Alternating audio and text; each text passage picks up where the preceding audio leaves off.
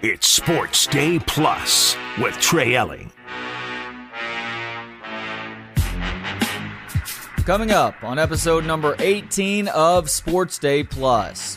At 6:45, where are we at in society? Florida man is about to get his own Olympic Games. Doesn't really count if there aren't actual alligators involved. At 6:15, it is the first of a two-segment chat with Justin Wells of Inside Texas on Longhorn football and whether Quinn Ewers will actually play this Saturday against the TCU Horned Frogs. And in mere seconds, Texas stands pat in the latest college football playoff rankings. I am your host, Trey Elling. You can give me a follow on Twitter at Courtesy Wave and do the same for ESPN Austin at 1027 ESPN. The latest college football playoff rankings were revealed last night, and no real surprises. That does include the Texas Longhorns showing up at number 7. Not a surprise because all the teams in front of them won last weekend. And while I do see some Texas fans grumbling about the Longhorns being behind Oregon right now, I think it's important that we still all take these rankings with a large grain of salt.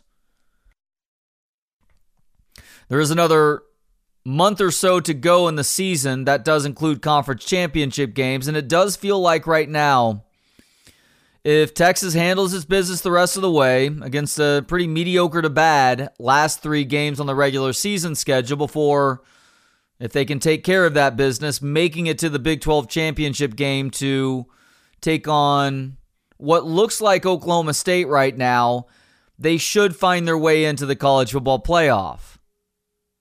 But one thing at a time. This is a Texas team, after all, that has looked shaky on offense in the second halves of 2 of the last 3 games and isn't exactly world beaters when it comes to capitalizing in the red zone. Against Kansas State last weekend. Now, this is my first show since the Kansas State game. Unexpectedly off last night. I apologize for that, but I am back tonight.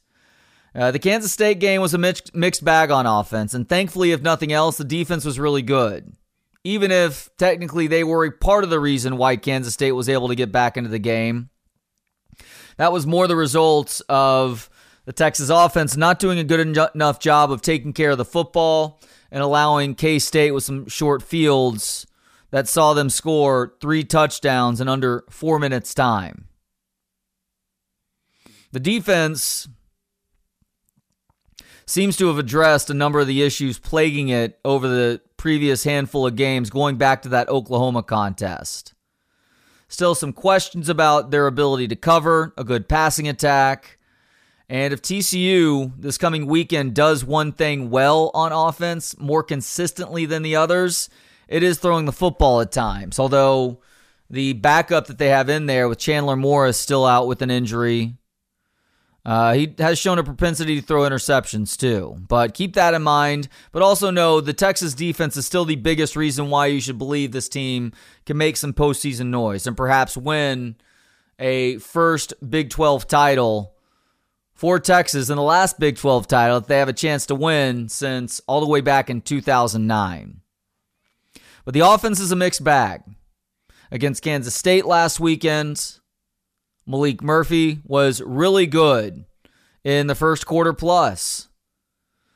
But after that, after we got through that initial game script that Steve Sarkisian and an offensive staff put together, and Kansas State also changing some things and running less man and more zone defense, Malik was forced to do more in the way of reading said defense and find open receivers, and he just didn't do a very good job of that. Period. Far too often throwing into coverage. He had another ball that he just kind of threw up that was easily intercepted by the opposition. Same thing happened against BYU, although that was earlier in the game.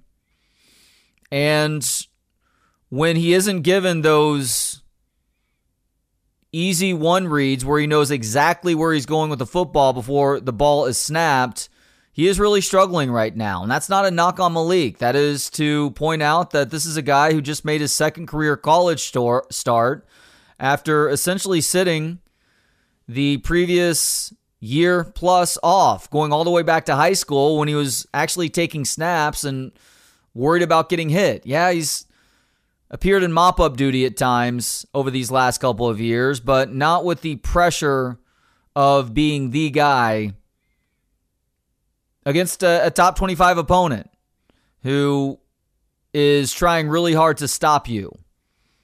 There is an adjustment that's required there. Malik is still trying to make it right now, and in the meantime has made some really poor decisions while also giving you some good over these last couple of games. And that is why it feels like we are seeing and hearing Steve Sarkisian gently apply some pressure on Quinn Ewers to come back to serve as the starting QB for this football team this weekend.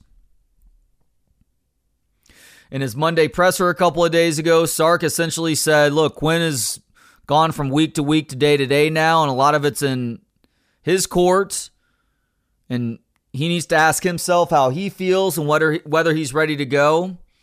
And it's an interesting question for a guy who is projected to be a day 1 or day 2 draft pick in next April's NFL draft. There is still some room for him to grow, but if he feels like he's ready and he's getting the proper draft grades, then you don't fault him at all for going. And one thing that could derail that is further injuring his shoulder with an injury to the AC joint that is very easy to set back to square one.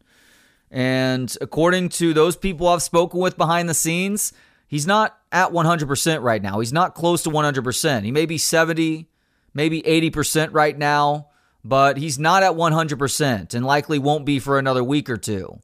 But if you think that it's that important that you get him in the game this weekend against TCU and you're Steve Sarkisian and your team's livelihood is on the line, that livelihood being accomplishing your goal of making it to the Big 12 title game and winning that final conference championship here in the Big 12 and maybe making it into the college football playoff, yeah, you need Quinn Ewers out there sooner rather than later. There's a balance to be struck there, though. Remember, Jatavian Sanders played against OU, and he was maybe a net negative in that game, despite the fact that he's one of the best tight ends in college football, still clearly very injured and may have been better off not playing in that game.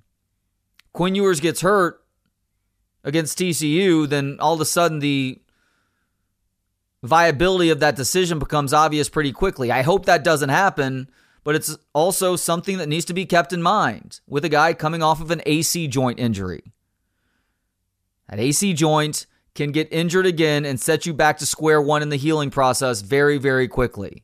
And it's in his throwing shoulder too, which adds to the complexity of the issue. I have felt all throughout this week as the question has become, does Quinn Ewers play, that he probably sits one more week out but comes back for the Iowa State game. But I don't know, and that's why one of the reasons why I'm interested to talk to Justin Wells coming up over the next couple of segments, because he is much more dialed in than I am, and he has a much better pulse on how these things tend to play out. So he may be able to shine a little bit more light on that. But the bottom line is that if Malik Murphy is playing in his third game, but his first road game as a starting quarterback for Texas, some of those concerning trends over these last few weeks can become very magnified in front of that raucous away crowd, or the raucous home crowd for TCU, but it's going to be an away crowd for Malik and the Longhorns.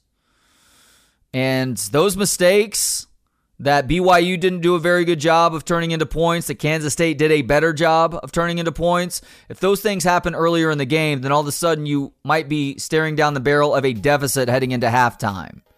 And at that point, if Quinn isn't available, do you trust putting in Arch Manning, a true freshman with literally 0 snaps at the college level, to his record?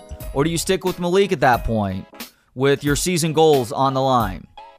Fascinating to see how all of this plays out. And we're going to continue this conversation coming up over the next couple of segments with Justin Wells of Inside Texas. It's Sports Day Plus with Trey Elling.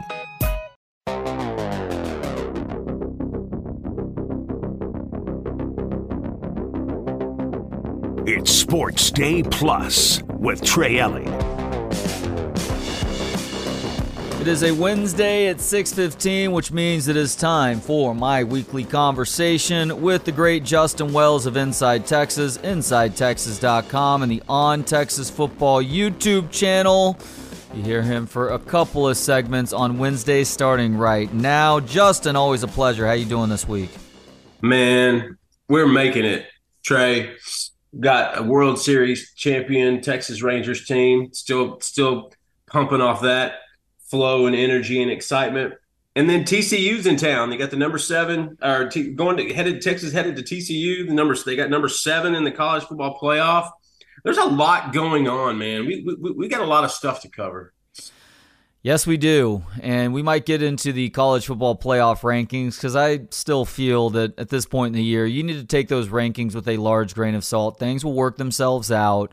Teams that you feel slighted by them being ahead of you right now, that may change in the coming weeks, and it starts with you taking care of your business, which ultimately Texas was able to do against Kansas State last weekend. It wasn't pretty for the last 2+ quarters, but Texas got its act together enough in overtime in terms of being able to kick a longer field goal, but also the defense standing strong when they had to and turning Kansas State away on a 4th and goal from the 6 yard line to preserve a victory. As much as the victory may have tasted a little bit sour, it was a victory over a top 25 opponent here in Austin, and you don't have a ton of chances at games like that this year, but Texas passed another test with their backup quarterback in there too. Yeah, there's no sour tasting wins, Trey. We got to eliminate that. If it's sour tasting and you need a new liquid, that thing, listen, you got a W against a good team, the best defense in the Big 12. Listen, this is a game I feel like Sark and this group probably lose over the last few years, and we've seen a few of those in the last few weeks. Games that maybe they don't finish in the last couple of years, but for some reason this year, this group, this team, this culture, they're figuring out ways to win. They're playing really well in the 4th quarter. They're buckling down. And I think it's a combination of getting some guys back. Ryan Watts was tremendous. He looks like he's finally healthy. I think top to bottom, though, that 4 downs, that stand in overtime. I mean, listen, they're lucky that thing went into overtime. If Kansas State doesn't shank the kick before that, my prediction hits dead nut when Kansas State winning by 3. Yeah. It was close. But you know what? Every team that's had a memorable season has had a few of these type wins where you get a couple breaks. Listen, the Texas defensive line is not going to get a holding call against them for the rest. As long as Byron Murphy and Devondre Sweat are on the field, they're not going to get it. But they will get little breaks here and there. And I think Kansas State, Ryan Watts did a tremendous job of baiting Howard on that last play. It was a game that it's one of those things where you got to look at it from a different angle. Like if you want to find the negatives, you can look at that game and we can narrow 3 or 4 of those things down. If you want to look at the positives, we can narrow that thing down to 5 or 6 things that went really well. It was kind of one of those games where it just went back and forth. Chris Kleiman's a tremendous coach. He's done a tremendous job there. But overall, I think Malik Murphy in the 1st quarter and Malik Murphy in the 4th quarter were much, much better than Malik Murphy in the 2nd and 3rd. I thought the fact that they stuffed the run, they literally reminded Kansas State of how much they missed Deuce Vaughn. But at the end of the day, that was a team that was playing really well, Trey. That was a hot team that knew who they were. That game at some point thought was going to be a blowout. And I think that's a trend with Texas wins this year. It appears to be a blowout, and then once you blink, it's a 1-possession game before halftime, and you're sitting there shaking your head like, all right, how did we get here? Saturday was a culmination of this season, and I think it's a good boost of confidence heading into TCU because, look, the last 3 games are TCU, Iowa State, and Texas Tech. Texas has some real bad blood with TCU and Tech. So you don't have to motivate those guys as much. Knocking off a Kansas State team like they did gives this group some confidence, gives them the will that they can finish. And I think that overcomes some of the flaws that we saw. What was the difference in Malik Murphy in the first quarter and the final drive of the fourth quarter versus the Malik Murphy that we saw for much of the second quarter until nearly the end of the game? I think Kansas State was running man early, and then after he hit Adnan Mitchell for the touchdown, and I think they kicked a field goal after that. They went to zone. They went to a 3-high safety, and that's kryptonite for Texas quarterbacks. Sark's. That's hard to figure out for those guys. And so Malik was having a really hard time adjusting to the flyover defense.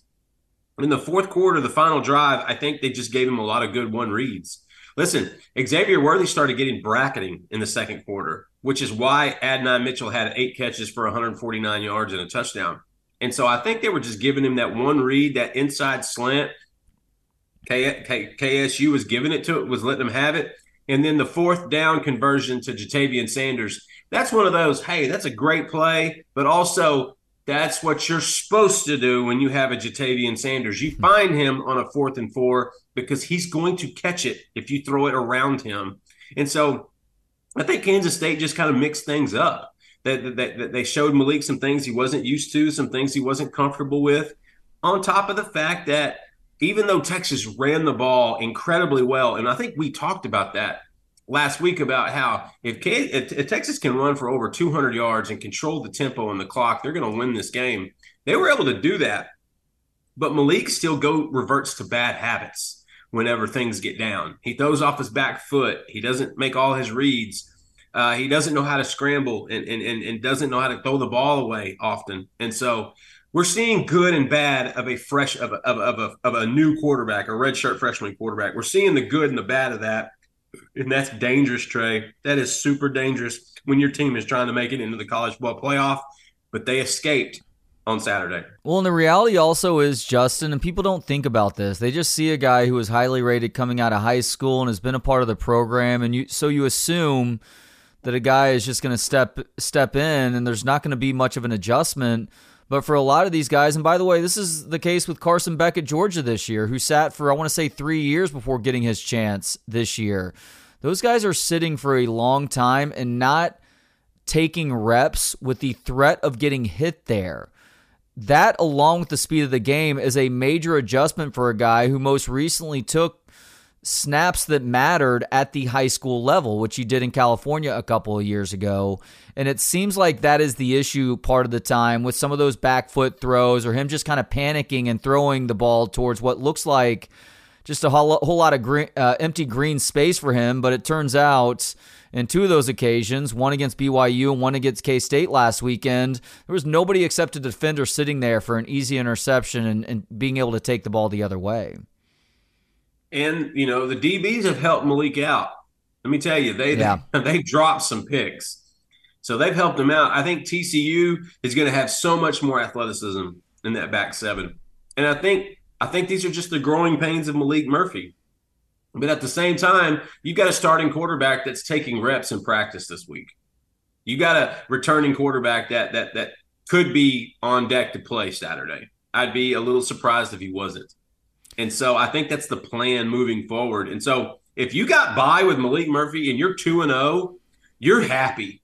You're smiling. Yeah, you're going to go through the lumps and the growing pains, but hey, you're still 2-0. And I think Sark says it after every presser now, after every game.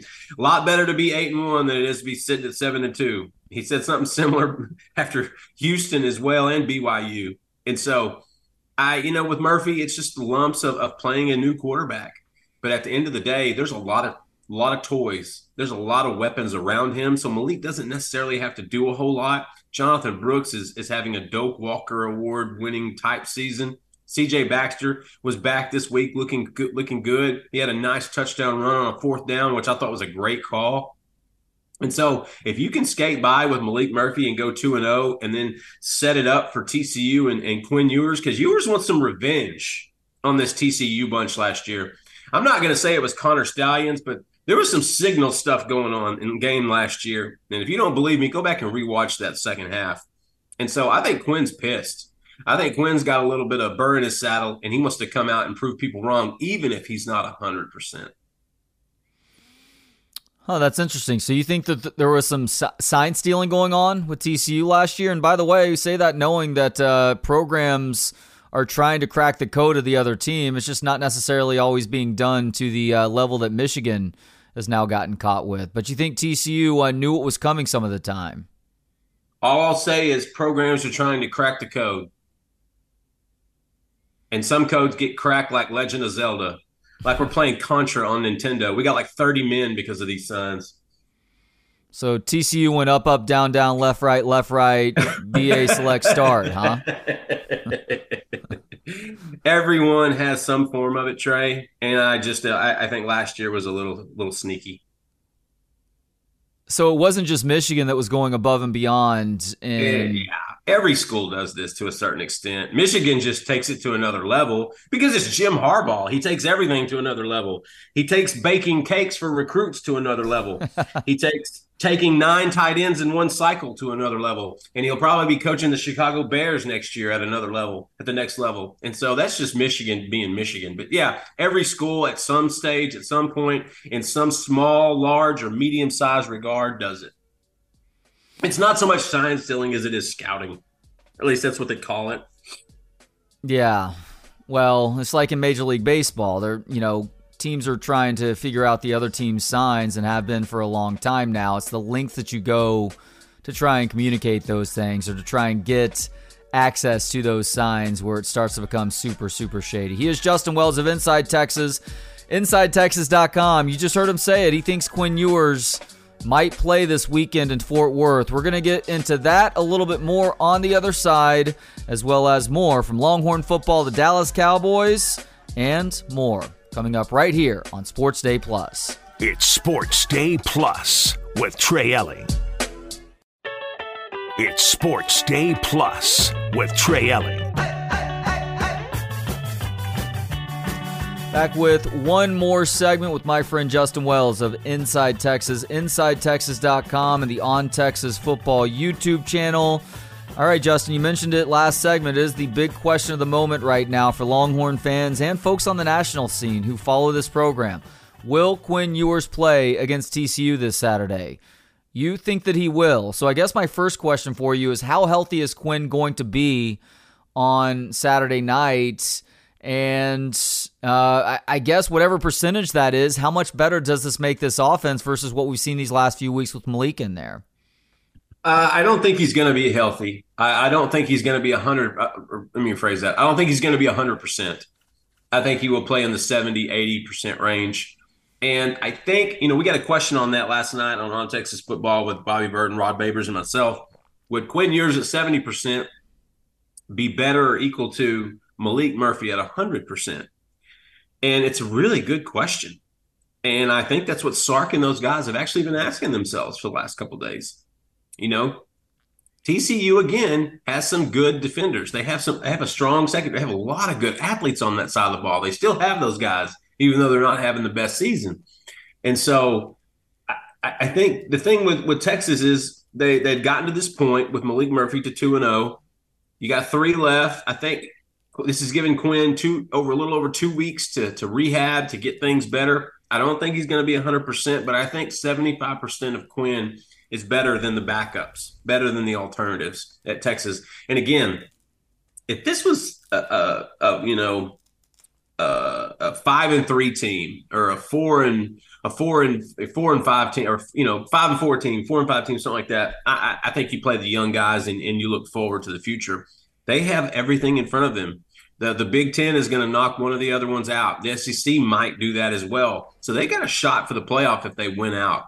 And you got to go with your best. Quinn Ewers at 70, 75% is the best for Texas right now. That may change over the next few weeks, next few months, how this season plays out. But at this point, they have got to get to Arlington, and they have a path to do it. They beat the hard, tough teams to get there. Now they have to finish. And I think that's why you don't risk it with a young quarterback with only 2 starts under his belt. And he's played well in spurts, but he's made some bad mistakes in others. And then these are games you can't afford to continue to make those bad mistakes and win in overtime. What do you think the toughest game is left on this schedule? Because all three of these opponents look very beatable. I realize two of them are on the road, but which game worries you the most, Justin? TCU. Now, before the FanDuel scandal in Ames, I would have probably said Iowa State because they would have had a lot of guys coming back, including Hunter Deckers and some starters. And so I probably would have changed my answer. But Matt Campbell has those guys playing hard. They're playing solid. They're always going to play well. But TCU, listen, this team played for the national championship last year, okay? It's not that far away. Now, granted, they lost a lot of guys, but they have been recruiting great athletes before Sonny Dykes ever stepped on campus. And that never stopped. And so TCU worries me because, listen, TCU's not having a great season. And they're going to be starting a freshman quarterback in Josh Phillip Rivers Hoover. I watched him in high school at Rockwall Heath. He can chunk it. Now, he's a chunker, but he can sling it. TCU worries me because this will be the biggest win of their year if they can hold off the horns. It's going to be a night game. It's going to be raucous. It's going to be rowdy. TCU worries me, to be honest with you. Going to Ames, I think if they get over TCU, going to Ames isn't going to be that big of a deal. And then hosting Texas Tech, I really feel good about Texas there because Joey McGuire has ran his mouth so much, he's motivated the team on his own. Sark's not even going to have a pregame speech in that game. He's just going to roll tape with Joey running his mouth. That's all he's going to have to do. And they're going to thank the Tech coaches for that because they've literally helped Texas. That they've motivated the Horns to absolutely thrash Tech when they come to town, and that's going to happen. TCU worries me the most. They have sneaky athletes. They have guys that if you don't pay attention to, they can burn you. They've got some playmakers at receiver. They're missing some guys. That's going to be vital. But I think the O-line can be pushed around. I think Texas D-line in the interior, especially with Byron Murphy and Devondre Sweat, is just so much to overcome. But out of the three teams, going to Fort Worth on Saturday night, to me, worries me the most. Saw Pro Football Focus College tweet this out a few hours ago that Devondre Sweat and Byron Murphy are the two highest graded defensive tackles in all of college football this year, which everybody has seen. They've been awesome throughout the course of the season. I didn't realize they had both been that good, though. Is this the best defensive tackle duo since Casey Hampton and Sean Rogers? You know, they're making a case. They're making a case. I think Frank Okam and Roderick Wright would have a say. Yeah. I think maybe Ben Alexander and Lamar Houston might have a little say. Malcolm Brown and those guys might have a say. Hassan Ridgeway. But honestly, like these guys are just we saw this in the spring. It's like, okay, this is unfair. At some point, you got to call the dogs off when those two guys are inside. They just cause so much havoc. They're so big. They're so strong. They're so violent. And they're both going to play on Sundays and make a pretty nice little living doing that. I would agree with you. I'd give them the nod over Roderick Wright and Frank Okam. That would be my runner-up. But Casey Hampton and Sean Rogers, they were the standard over the last 30 years. And Byron Murphy and Devondre Sweat, all I can tell you is when offenses come to the line, those are the first two people they always look for. Another member of the defense who has turned heads throughout the course of the season is true freshman Anthony Hill Jr., who is not only still occasionally coming off the edge, but he's playing more traditional linebacker now. And credit to Hill for putting the work in and also his coaches for helping with that overall development. But your colleague at Inside Texas, Paul Wadlington, wrote something interesting in his defensive postmortem from the Kansas State game this last weekend. It's almost like they're trying to do too much with Anthony Hill to show that he can be the stereotypical linebacker, but he is still pretty raw in coverage, and Kansas State exploited that on Saturday. Do you think PK is trying a little bit too hard to shoehorn Anthony Hill in as a linebacker at times where they need to let him do what he's best at, which is pin his ears back and get after the quarterback, even as he takes overall steps forward in his evolution at the position? Paul, he makes outstanding points. And this is another one. This is a good question because I think what we're seeing with Anthony Hill Anthony has the ability to play three spots: middle, will, and edge. And don't be surprised if he's your starting middle linebacker next year. Don't be shocked at all. Actually, I would take that prop bet to the bank. So I think PK, one, he's utilizing him because he's so versatile and so athletic. And I think he's letting him take his lumps. That's part of the developmental part. You can only take so many reps in practice. Until you start trying stuff in the game, it doesn't apply. And so the fact that they're letting him do so many things shows faith. It shows development. It shows a trust. And I think that's building with Anthony. That's actually building up his confidence. And so that's honestly, I think that they've handled this freshman as good as anybody, because he's the one that's been pushing for time. He was the one making plays in 4 or 5 of the games this year. Yeah, can he get a little stuck in coverage? Absolutely. He's 18 years old, but that's going to be part of his maturation. That's part of his development.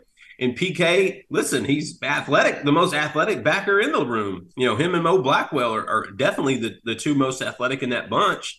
I think it's just his versatility. I think this is PK's way of molding the next great linebacker at Texas, giving him as much as he can take, seeing what he's good at, seeing what he needs help in. But at the end of the day, he's still playing his best players, and he owes that. There's a handful of these freshmen, Trey, that have earned they've earned these reps. Derek Williams playing more reps at safety than the other ones has earned that. Manny Muhammad at corner has earned that. These guys have paid their dues. I wouldn't call them freshmen anymore. I would call them members of a pretty good Texas defense. And with Anthony Hill, Paul makes great points, but I feel like this is just PK molding his future middle linebacker. This is PK maximizing one of the best prospects in the country last year. And when you enroll early, you're going to be prepared. When you have a dad that played linebacker in college and you were born to play linebacker, you're going to be prepared. And so you're going to take, it's like with Murphy, you're going to take some of the lumps because Anthony on the normal, Anthony's going to make most of those plays. All right, prediction time, Justin. What do you think happens in Fort Worth this weekend between the Longhorns and Horned Frogs? Well, I hope no one took to heart my pick last week, which I know a lot did. I had Kansas State winning by a field goal. I just didn't feel good. I didn't feel right. I actually think that close call is going to benefit Texas. I think TCU is going to come out with hair on fire in the first half. And I think if Texas can get off to the start that they've been getting off to in the last month or so, where they're going up early, quick, and fast, you can take the crowd out. And if you take the crowd out at Amon Carter, there will be, if you can quiet the 19,000 screaming fans that'll pack that stadium, then I think that gives Texas the advantage. I like the Horns. I think they get past TCU. I think they're still pissed off about what happened last year. And I think they know they were as good of a team, if not better, at that moment. So I'm taking the Horns. I like them 35. I like TCU at 14. I think this is a double-digit win. I think Max Duggan did a tremendous job for TCU last year, but you're going to ask a true freshman to go against this Texas defense, and I just don't think it's in the cards for the Horned Frogs on Saturday.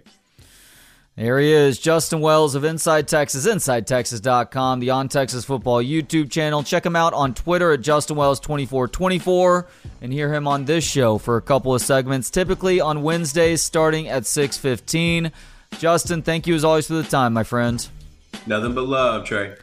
All right, coming up in Where Are We At in Society? You know we love talking Florida Man and Where Are We At? How about the Florida Man Olympics? Apparently that's about to be a real thing. It's Sports Day Plus with Trey Elling on 102.7 ESPN and 102.7ESPN.com.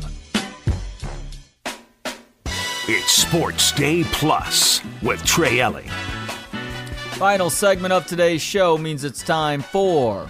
Where are we at in society today? That's right. It is your regular look at stories that show we as a people are headed in the wrong direction. Very occasionally, I will bring you a story that provides a sense of optimism that has us all saying to ourselves, hey, maybe we as a people are starting to figure something out. I'm not sure what you classify today as. Typically, I say, sadly, today is not that day, but I don't know because we're having fun with a concept that has become synonymous with the sad state of the human condition over time, that would be Florida Man. Yes, Florida Man, one of the most infamous people on the planet, with the continual antics happening out of America's most flaccid member, the state of Florida. Florida Man is a thing. It's a hashtag. It's a Twitter account. I'm sure it's an Instagram account at this point. I'm sure Florida Man has his own website, even though Florida Man isn't any one man, but rather the entire male species in Florida and some of the deadbeat lengths they go to in evading arrest or getting out of one thing or another. And, well, leave it to somebody in Florida to try and capitalize on this, because coming up this February in St. Augustine, Florida, we will get our very first Florida Man Games. That's right. It's not quite the Olympics, but a group of Floridians do plan on hosting competitions themed according to the collective antics of the beer-loving, gator-possessing, rap sheet-heavy, mullet-wearing social media phenomenon known as Florida Man. Organizers of the Florida Man Games described the competition as, quote, the most insane athletic showdown on earth. The games poke fun at Florida's reputation for producing some strange news stories involving guns, drugs, booze, and reptiles, or some combination of the four. Among the contests planned for next February are the evading arrest obstacle course, in which contestants jump over fences and through yards while being chased by real-life police officers. The Category 5 cash grab, in which participants try to grab as much money in a wind-blowing booth, which is mimicking the regular occurrence of hurricanes happening, and also banks busting open, money flying around everywhere during the hurricanes, and then also beer belly wrestling. Now, you can actually go to floridagames.com to find out more info, maybe to sponsor the Florida Man Games, or maybe you have a team that you think would perform well at the Florida Man Games. February 24th at Francis Field in St. Augustine. Other games. Let me see. There's 3, 4, 5 that I see, as well as some other contests too. But as far as the actual feats of strength, I mentioned evading arrest obstacle course, the Category 5 cash grab. How about this one? The weaponized pool noodle mud duel, where contestants are standing on a platform in a pool, an above ground pool, that is filled with mud. And they have pool noodles that they're trying to knock one another off of these platforms with. We also have the catalytic converter, 2 bikes, and a handful of copper pipes. Race against time. That's right, compete head-to-head in a race that lets you live a day in the life of a Florida Man headline, where you are racing motorcycles with a bunch of catalytic converters strapped to the back of the bike. Not that you're wondering, but they did a really good job with finding referees for these games, because they do have a bit of an American Gladiator feel to them.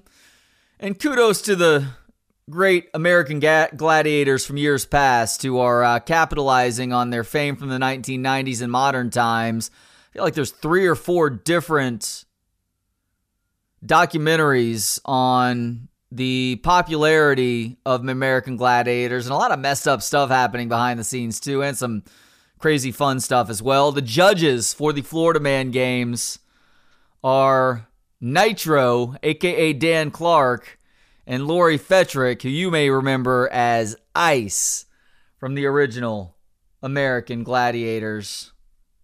There are some other contests as well. Mullet contest, how can you not with the Florida Man Games? Florida Man Pinup,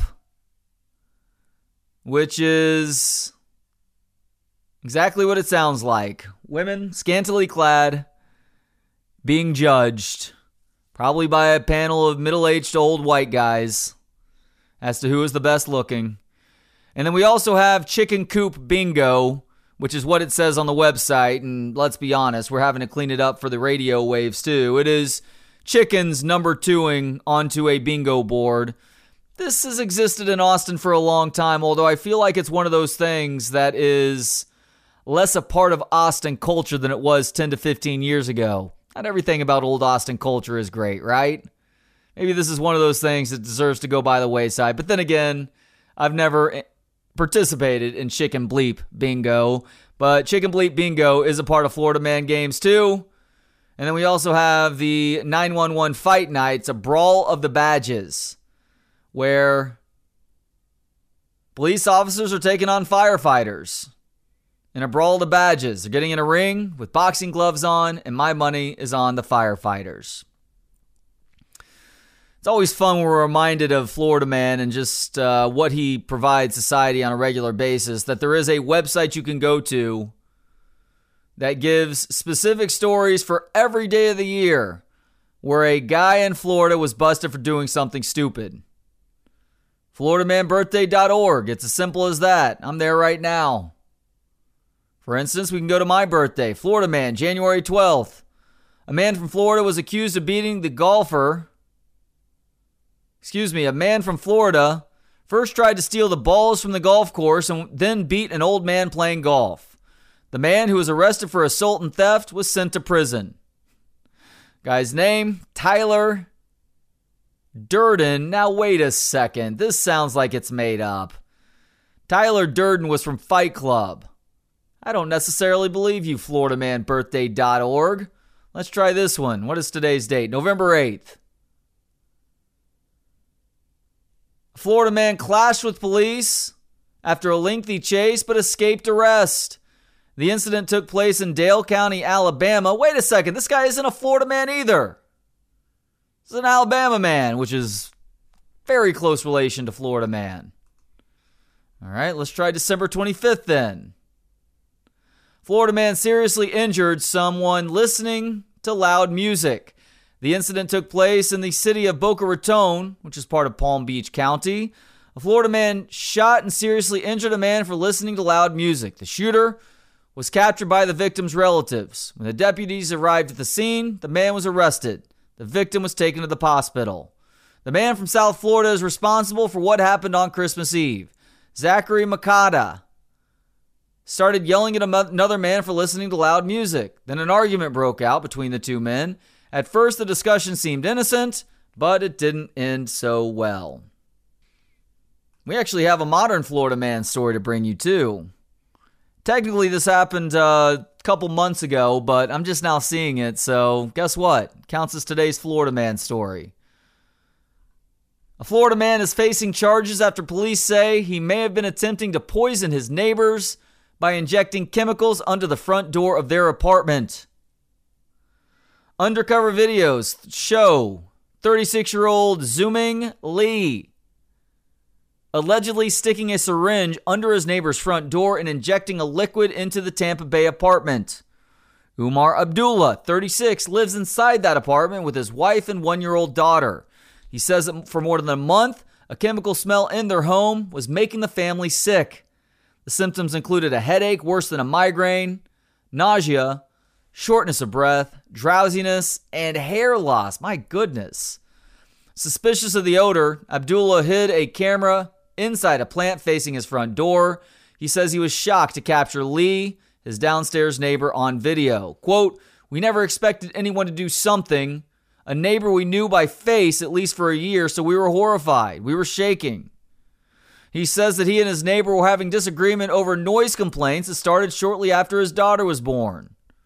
After seeing the video, he called police, who sent out the hazmat team to investigate.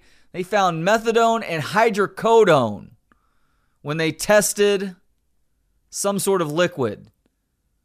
Quote, "If you look at him, he's holding his breath, so he knows the hazardous nature of the chemical."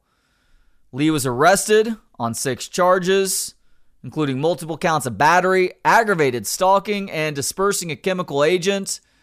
He was a doctorate student in the University of South Florida's chemistry department. Oh boy. And was enrolled in the summer session. He's pleading not guilty on all charges. As you can understand, the Abdullah family, they're pretty upset about things. Yeah, I mean, you hate to blame the victim here. I'm not blaming the victim, for the record, but you also have to understand what you may be dealing with as a resident of Florida, and that would be Florida man. Even an unorthodox Florida man like Zooming Lee. And that is it for another edition of Sports Day Plus. Thanks to Justin Wells for hopping on to talk some Longhorn football. We will be back tomorrow at 6. That may include a conversation with the hilarious actor Ed Begley Jr. He's got a new memoir out. I spoke with him about it a few days ago. I think I'm bringing you that conversation in 2 parts tomorrow at 6:15. In the meantime, have yourselves a great rest of the evening and hook 'em. It's Sports Day Plus with Trey Elling.